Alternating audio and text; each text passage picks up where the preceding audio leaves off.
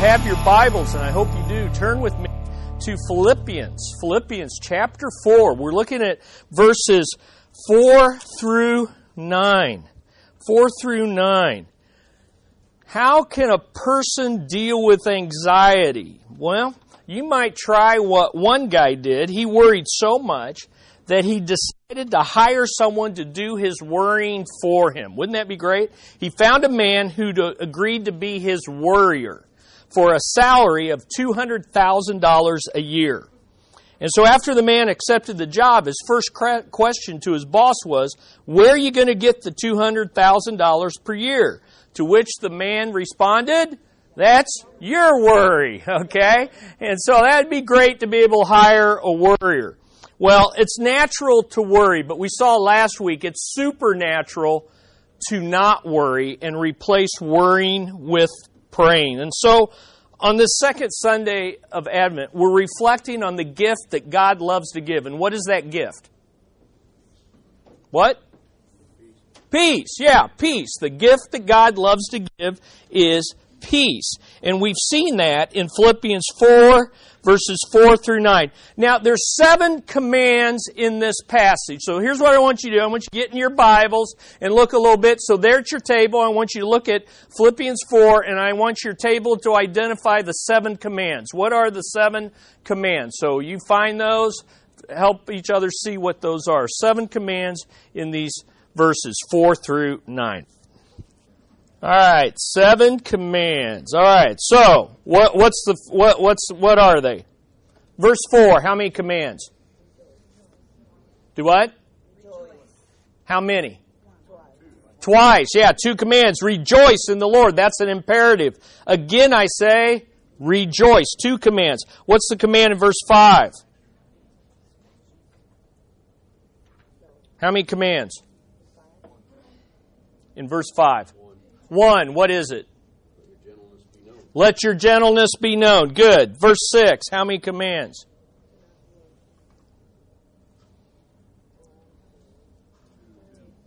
2, what's the first one? All right, or be anxious for nothing. And second one? Let your requests be made known. Those passives kind of freak you out. It doesn't sound like a command, but they are. Good. What about 7? Any commands in 7? Yeah, zippodana. That's a promise. Fulfill the commands that precede that, and this promise will be true. God does that, not you. Verse 8. How many commands? What is it? Yes, meditate or dwell on these things. Verse 9, how many commands? 1, which is it? What is it? Practice these things. Excellent, excellent. You did a great job. Give yourself a hand. Well done. Wake up. Respond. Good job. Wonderful. Excellent. All right, so what do you have here? 7 commands. Notice that there's no connection between the commands. It's just rapid fire. Boom, boom, boom, boom. And really, the commands are so simple, so bold, it just kind of outlines itself. I mean, okay, how can I restate that? Here's what you do. These 7 commands. Verses 4 through 7 has 5, and they climax, as I said, with verse 7, with this promise.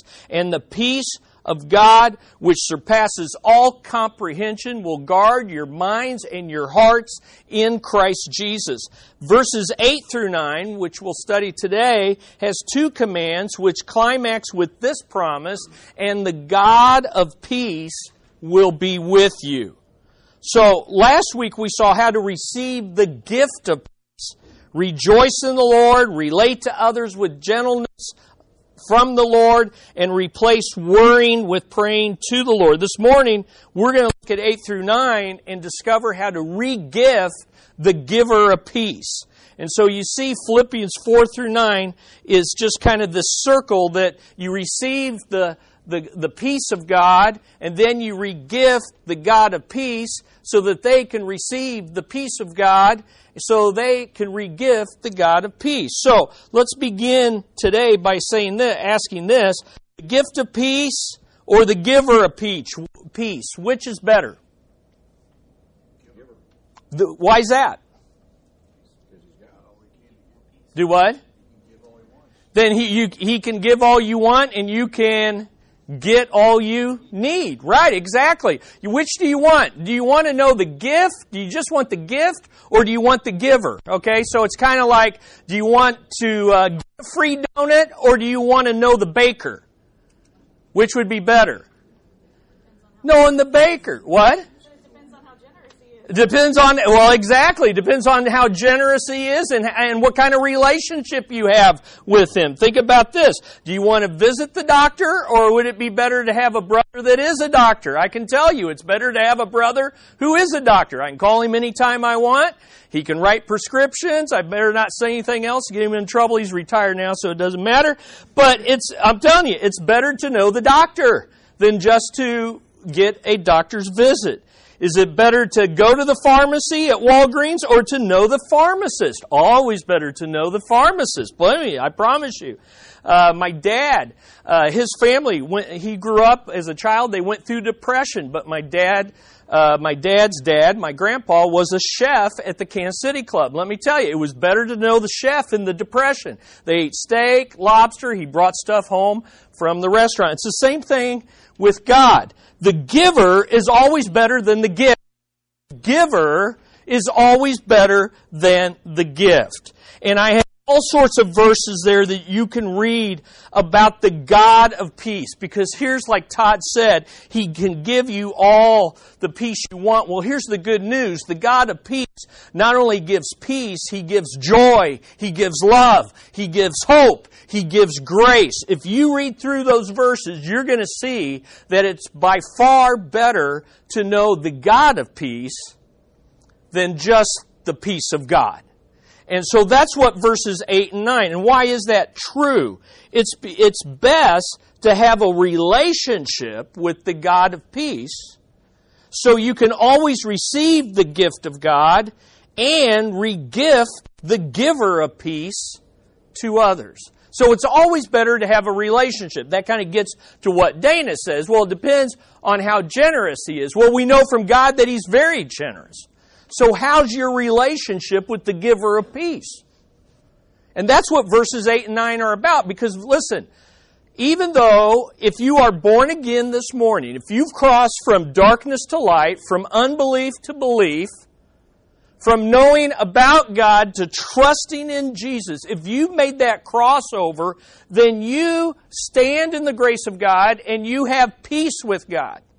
But it's another thing whether you're experiencing that peace.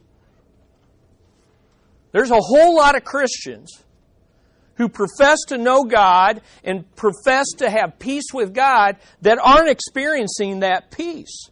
You can see it on their countenance. You can see it in the words they use, the way they talk, the way they live.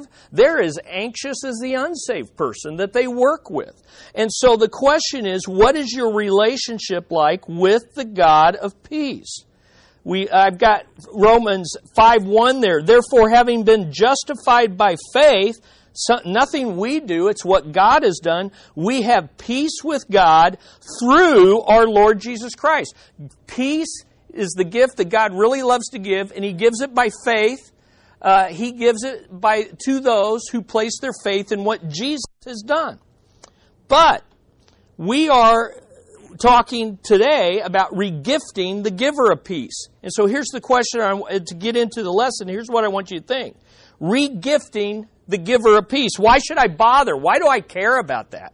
Why should I listen to today's lesson? Well, let me tell you, when people see the peace of God in our lives, in spite of the storms they know we're going through, when they see the peace that comes from God and passes supernatural understanding and is beyond human comprehension, they take notice. And sometimes they even cross over from not knowing God to knowing God because they see your relationship with God in action. Recently, I just told you about the story of John Wesley, a famous founder of Methodism, famous revivalist in the 1800s, 1700s. He encountered Moravian missionaries on board a ship bound for America. He was headed to America to be a missionary, and yet he wasn't even born again. He didn't have that peace. But these Moravian missionaries knew God, and in the midst of that ship, what do you call it? A ship trip? I don't know. The ship trip to America, the voyage. Oh, there you go. Thank you. That was very helpful. The ship trip to America, they ran into a storm, and here's what Wesley wrote in his journal. That one day the group of Moravians had just began to sing a psalm of worship when, quote, here's what Wesley wrote, the sea broke over, split the mainsail in pieces, covered the ship, and poured in between the decks as if the great deep had already swallowed us up. A terrible screaming began among the English passengers, but the Germans, who were Moravians, calmly sung on. I asked one of them afterwards, were you not afraid? And he answered, I thank God, no. I asked, but were not your women and children afraid? And he replied mildly, no, our women and children are not afraid to die. Wesley called this, quote, in his journal, the most glorious day which I have hitherto seen. He later testified that the Moravians' peace contributed directly to his conversion. Why? Because he thought he had peace with God, knew God, but in the storms of life, a literal storm, he had no peace, and these people are just singing, praising God, and ready to meet their Maker and Savior. Those who are far from God, listen, are watching your life. If you have made clear that you are a Christian, they are watching your life, and they want to see if there's a difference in your life because of Christ. They want to know what difference does it make in your life when things are tough. Are they seeing the God of peace in your life? That's the question. Paul helps us to know how to receive the peace of God in verses 4 through 7. But now he wants to show us how we can stand firm in our relationship with the Lord, with the God of peace, and how to regift it to others. Now, when I use the word regift, usually that has a negative sense. I got something I don't want, and I wanted to give it to someone that I probably don't care much about either, and maybe they'll like it better. Regifting is what you do. Some of you are going to do Dirty Santa tonight. We introduced Dirty Santa to some new people, and they had a different view of Dirty Santa than what we did. I Googled that later, and I thought, maybe we shouldn't. Bad things come up. Yeah, it was bad. I said, no, this is like a white elephant. Okay. Yeah, you give each other things you don't want.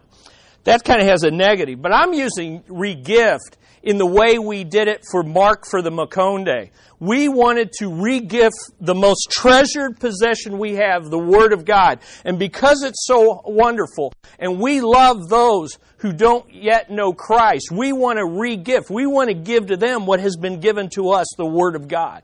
Well, that's how I'm using peace. Verses 8 and 9, we just received peace in verses 4 through 7. That peace is so wonderful, and out of love for others, we want to regift the peace that God has given us so that everybody can know the peace of God.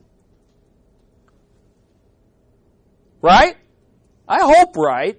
I hope that you're not so consumed by your own life and your own needs that you're not looking out this season at the needs of others around you who need the peace of God, the peace that you have. And so hopefully I'm going to help you re-gift the peace that God loves to give. So how do you do that? Well, these verses are so simple. They're easy to outline. Verses 8 and 9, first point is verse 8. Here's how you re-gift the giver of peace. Meditate on the best things. Meditate on the best things. Meditate on the best things. Or you could say, renew your mind with godly thinking. Renew your mind with godly thinking. So let's look at verse 8. Finally, brethren, whatever is true, whatever is honorable, whatever is right, whatever is pure, whatever is lovely, whatever is of good repute, if there is anything of excellence and anything worthy of praise, dwell on these things.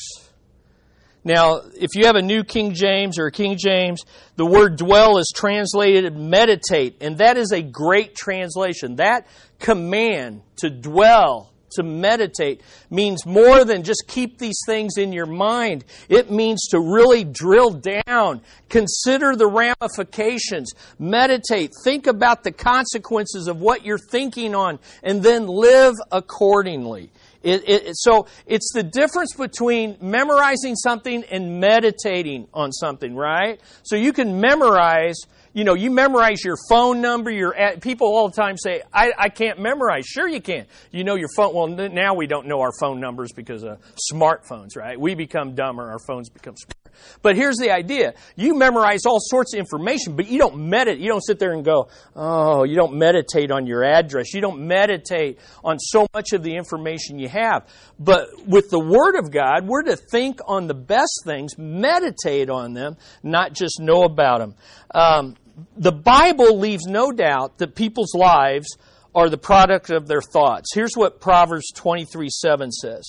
For as he thinks within himself, so is he. It's kind of the old computer thing, GIGO, garbage in, garbage out. And that's really true. So what do you think on? So let me make 3 observations about meditation, because there's a lot of weird thinking about meditation. So let me help you out. First thing is, worry is a negative form of meditation.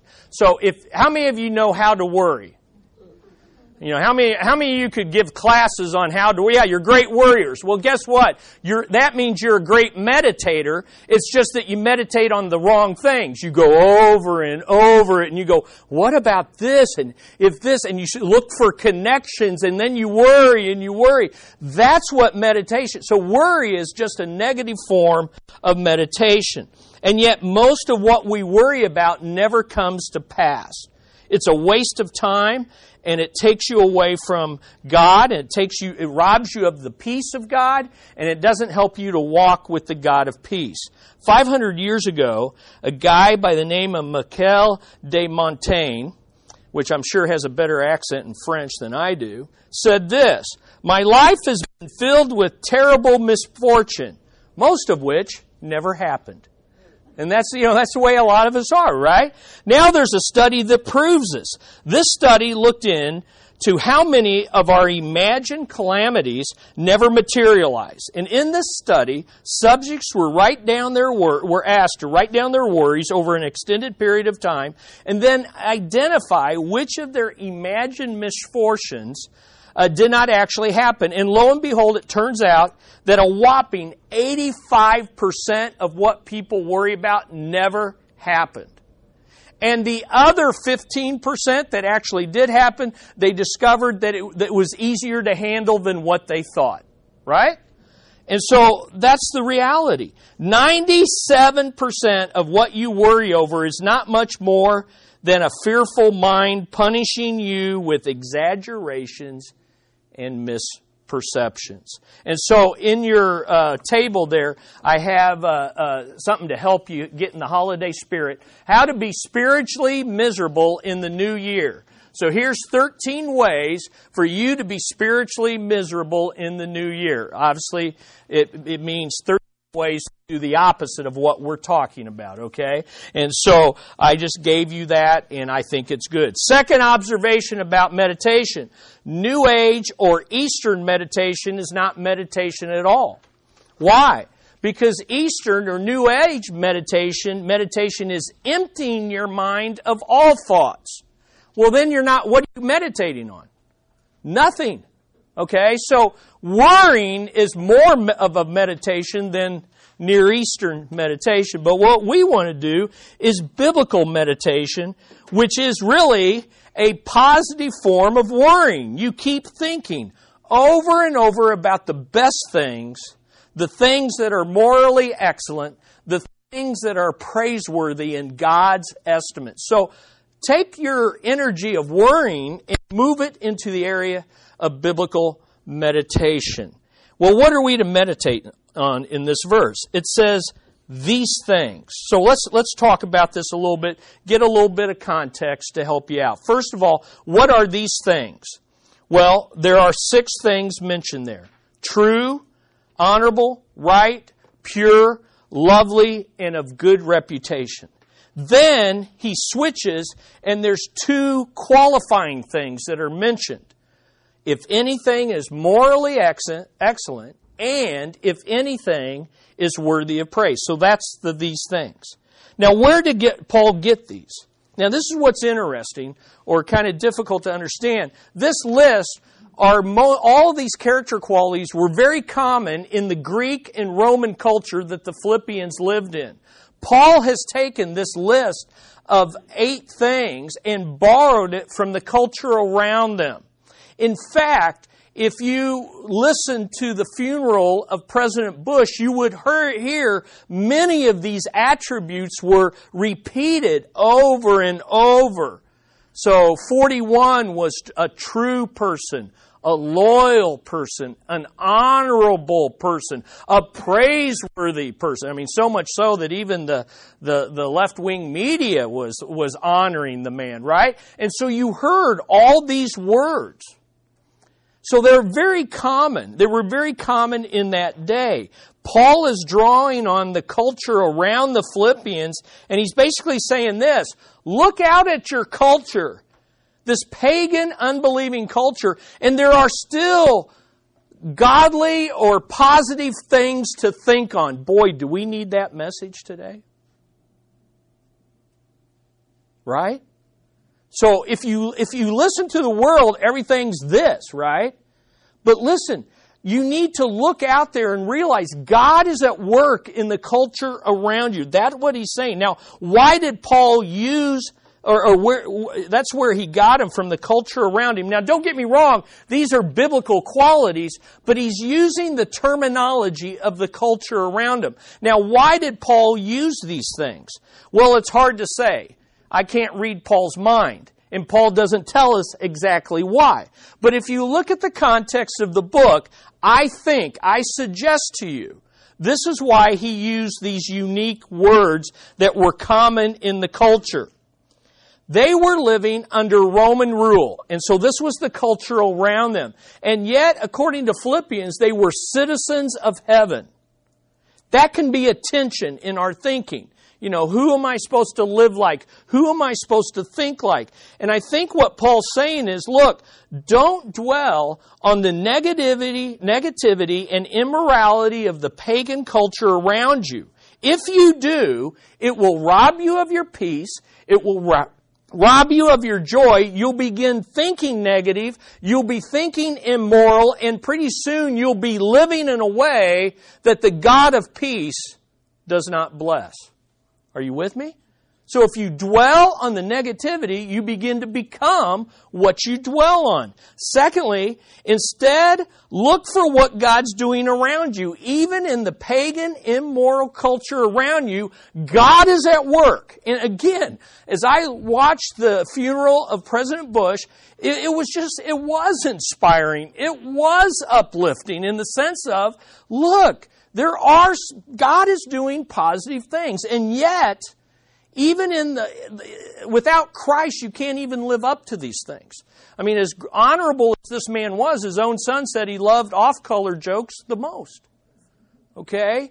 And the commentators, even though the commentators were praising this, those commentators don't live it out in how they report the news, how they treat others. So in a sense, Paul's saying, look around you. People know they know what they admire and they know what they aspire to, but they don't know the God of peace and they can't live it out. But you can. You can. So dwell on these things. Look around you.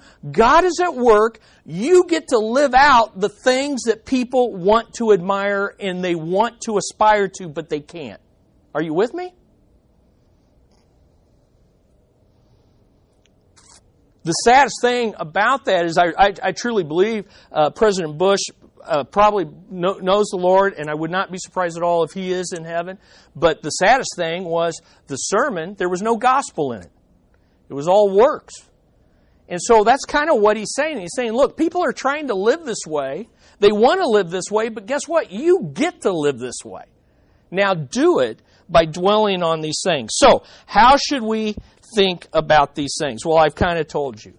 We should think about, these are the things, these 6 things, these 8 things, are the things that the unsaved people around you admire and want, but they can't live out, and you can.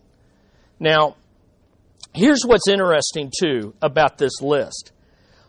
From every one of these verses, it's like Paul is practicing, leading us to practice what he's preaching in the way he's teaching it. So look at verse 4. He says, rejoice in the Lord. Then he kind of says, wait a minute.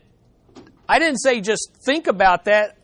Again, I say, it's like he pauses the message or the letter and says, now let's just stop and rejoice in the Lord. Then look at verse 5. He says, let your gentle spirit be known to all men. I'm not talking about tomorrow. The Lord is near. Let's do this right now. And then he says, be anxious for nothing, but in everything through prayer. And then he lists all these different ways of praying. It's like he's saying, look, let's stop and just pray. Let's supplicate. Let's give thanks. Let's make requests. And now he comes to verse 8, and he says, brethren, think on these things. And then he goes, boom, boom, boom, boom. Here's a list to get you started. And you can't help but read about that list and have your thinking be elevated. Are you with me? And that's why he doesn't put any conjunctions. You know, he's not and. He's just like, boom, boom, true, honorable. And pretty soon you're kind of overwhelmed because you realize how much stinking thinking you have in your life. And how high this is and how low our thoughts are, okay? So let's dive into this. These things are some of the best things to meditate on. Whatever is true is the first one. Whatever is true. Whatever is true and real versus lies and false reality. Almost all your Bibles have true there. They all translate the same. This is always the starting point on our thinking. So think about this. Of all the things Paul could have said to think on, the best things is to start with the things that are true and real versus false and lies. This is always the starting point. What is reality? Let me read you this quote by John MacArthur because I think he says this well. Paul's call for biblical thinking is especially relevant in our culture. The focus today is on emotion and pragmatism. What works? How do I feel and what works? And the importance of serious thinking about biblical truth is downplayed. People no longer ask, is it true? But what they do ask is, does it work? How will it make me feel? These latter two questions serve as a working definition of truth in our society that rejects the concept of absolute divine truth. Truth is whatever works and produces positive emotions. Sadly, such pragmatism and emotionalism has crept even into our theology. The church is often more concerned about whether something will be divisive or offensive than whether it's biblically true. And boy, that is so true in our culture today. You can think of the topics, the hot topics, they're in the news. In fact, one was just in the news this past week. Is this sin? And this Christian singer compromised and bailed and just walked away from it and said, I'm not God, I don't know. You know, you study the Bible, you come back and tell me. Well, listen, God hasn't stuttered. The Bible is clear. And if we want to know what truth is, then we've got to get in this book, but we have to be willing to take the pushback from our society. So how do you know what's true? You get in the Bible. You get in the Bible. Meditate on the best things, whatever is true and real. Listen, the whole, I am pro-science, but I'm telling you, whatever this book says is true. Now, you got to properly interpret it, but the whole world can be going that way, and the Bible said, let God be true and every man a liar. I'm going to go with this book. I'm just going to go with this book because God revealed it, and God is true, and He knows what reality is. And so you've got to meditate on the best things, and that is what is true. From that, he says, number 2, whatever is honorable. Whatever is honorable. What does that mean? Whatever is worthy of honor and respect versus out of control and undisciplined. Some of your Bibles have worthy of respect. Some have noble, honorable. It's that exceptional behavior and character that is worthy of respect. So this one, more than anything, we've heard with the death of President Bush. Honorable, right? Citizenship, character, and really, it wasn't about his political policies. They had his friend. The guy was a friend. He was loyal and true. He was honorable. I felt bad for some of those presidents that were sitting there whose lives are anything but honorable. What a big difference. What a big difference. And of course, it's easy to say all that about others, but what about you? I heard a pastor say, we're all going to spend time in the box. He meant the coffin. We all have box time coming up. And when you're in that box, what are people going to say? Are they going to say you were honorable? Well, you got to think on the things that are honorable. What is honorable is the opposite of what's filled with gossip and the spreading of rumors and backbiting and cutting people down. It's the opposite of a loose tongue that talks much but says little that is worth listening to or meditating on. One man said, the things that lift the mind from the cheap and tawdry to that which is noble and good and of moral worth. Meditate on the best things, whatever is honorable. Number 3, whatever is right. Whatever is right. Some of your translations have just. In the Greek culture around the Philippians, this meant whatever upholds the customs and standards that make for a well-ordered society and makes for a good citizen. But in the Bible, it's the same word group as righteous. So the idea is that which is right is not what the world says, it's what God says in His Word. So think on the things that are consistent with God and His standards. And you're only going to find those in the Bible, okay? Meditate on the best things, whatever is right and just versus unrighteous, unjust, or unfair. Number 4, whatever is pure. Whatever is pure. Whatever is holy in the sight of God versus impure, filthy, and sinful. Almost all your translations use pure. The purity here is associated with sexual purity. So we're talking about that which is pure and above reproach, without a stain or spot of sin. Okay? Meditate on the best things, whatever is pure and holy. We have an epidemic of pornography in our society, and it's eating up the church. It's eating up the people in the pews. It's eating up the pastors in the pulpit. Get help. We are here to help. We are here to help. There is the grace of God that not only can cover that sin, but it can free you. Oh my gosh, the freedom that you can experience when you're not in bondage to the sexual bondage of just pornography. I pray for myself. I wish you would pray for me. Pray for Pastor Bruce. I pray for our young men, our young ladies with these phones. I couldn't have handled it growing up. And so think on things that are pure. Whatever is pure and holy in God's presence. And by the way, that's not just a male sin, that's a female sin too. Number 5, whatever is lovely. Whatever is lovely.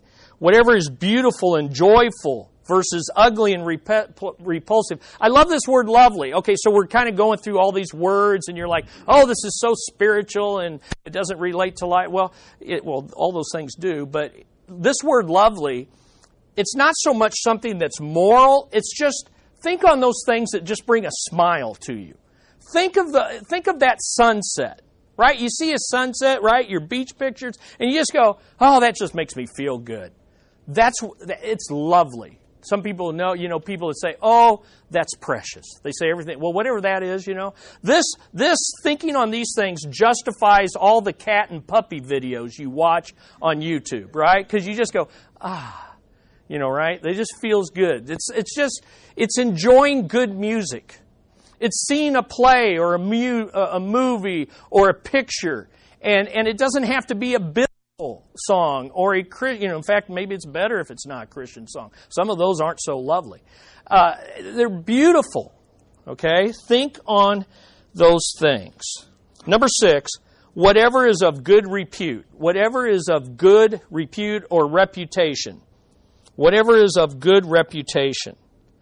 The idea is basically, when I think about this word, I think of when people, sometimes the college kids or other people seeking a job will ask me to give them a recommendation. Well, what do they want me to write down? The things that are commendable, right? The things that are good. So dwell on those things that you would want on a resume. Not the things you would not want on a resume. All right? That's the idea of good repute. Okay. Now, at this point, he makes a shift.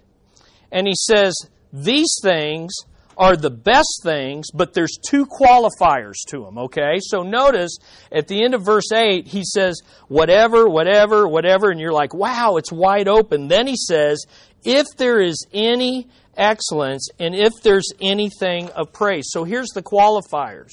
Number 1, if there is any excellence. If there is any excellence. And the idea here is moral excellence. That way of life, that godliness that reflects God's glory and God's image in mankind. I mean, so think on whatever you want, as long as it's morally excellent. Does that make sense? Think on those things that make you think about the attributes of God. His holiness, His righteousness, His grace, His forgiveness, His loving kindness, and secondly, and if anything worthy of praise. So think of those things that you wouldn't be ashamed of to bring in the presence of God. Watch those things that you wouldn't be ashamed of, bringing them into the presence of God. Listen to those things you wouldn't be ashamed of. So these are the 2 qualifiers. Is it morally excellent, and is it worthy of praise before God? God, I invite you in to watch this porn with me. You will really enjoy it. No, we would never do that. That's why we don't even do it in the presence of other people, because we're ashamed. And we know that. Okay? So it's, hey, these thoughts are excellent. And by the way, it's not just about porn or immorality. It's about just stinking thinking that's on that handout. Just stinking thinking that if you walked in the presence of God, He'd say, please don't do that. Right? Because if you're honest with you, when you're around people thinking and talking that way, it makes you ever talk with people and you walk away and you feel dirty or down or depressed because it's just, instead of, lifting you up to think higher thoughts of God. Amen? Meditate on the best things. Amen? Now, it's not just in our mind. So what you think is how you begin to live. So here's the second thing. So that the God of peace will be with you is imitate the right things. And this is verse 9. So meditate on the best things, but imitate the right things. Look at verse 9. The things you have learned and received and heard and seen in me, practice these things. So let's take a look at it. What are the right things we are to imitate? Number 1, follow the right people or the right pattern. I don't care what you use. Follow the right people. Follow the right pattern. The things you have learned and heard, or learned and received and heard and seen in me. Me. Paul was constantly encouraging people to follow the right pattern of life in the right people. And guess who he wasn't afraid to suggest to follow? Follow me. He said this over and over. Listen, he already said this before in Philippians. Turn back in your Bibles. So turn to Philippians 3:17. Turn back in your Bibles to Philippians 3:17. Notice what he says there in Philippians 3:17. Brethren, join in following my example, and observe those who walk according to the pattern you have in us. Make sure you're following the right people. Listen, are the people you follow, the people you hang around with, do they have the peace of God? Is the God of peace in their life? Are your best friends people who know the God of peace? Who are you patterning your life after? That's the question here. And before you think that you have to be perfect or sinless before you call others to follow you, remember 1 Corinthians 11, Paul says, imitate me or follow me just as I follow Christ. So don't follow everything in my life. I'm not sinless, but follow the things that are Christ-like in my life. Are you with me? So you don't have to be perfect. You just need making progress in becoming more like Christ. So who's your pattern? So let me ask you this. Who's your Paul? Who are you following after? Secondly, who's your Timothy? Who is following after you? And guess what, parents? If you have kids, you're all a Paul to your Timothys. You say, but I don't want them to follow my life. I want them to go to church and follow that life. Well, guess what? You're the number one influencer. It's your pattern of life that they're going to imitate. Are you with me? So you better get somebody in your life that you're following that's making you more Christ-like so that they can follow you and imitate that which is like Christ in you. And then who's your partner in this process? You should have a Barnabas that's going through the same process. So follow the right people. Number 2, invest in the right process. Invest in the right process. He goes on and he lists these 4 words, and I wish I had time. As you trace these words through Scripture, this is the discipleship process. These words are heavy laden with the discipleship process. And so I kind of broke them down for you. He kind of works his way to the back. The first thing we do, we notice about people is how we live. And so he says, the things you saw in me, because I was relationally among you. Okay? And then he says, the things you heard from me. But we know from the study of the word heard in the Bible, it means hear to obey. So he's saying those things that you heard and you began to obey. And then he says, the things you received. And when you trace that word out, it always refers to receiving divine revelation from the Lord. So first you notice someone's life and you go, that's a worthy life to take notice of. Then you hear what they say and you're like, oh, I want to do that. But then you receive it as from the Lord, and that's when your life begins to change. There's a lot of people that come to church and they hear the Word of God taught and they try to obey it, but they don't receive it as from the Lord and they aren't transformed in it. And then he says you learned it. And he doesn't mean head knowledge. He means you learned it through experience where your life began to transform so that you could reproduce it in others. That's the process. So let me say this to you. As we come at the end of 2018 and we move into 2019, here's 3 easy ways for you to begin this process. Number 1, make Discovery Hour a priority for your family, so that you're being taught here or in one of our other adult classes, your kids are being taught the Word of God, and together you're learning to think and practice these things. Does that make sense?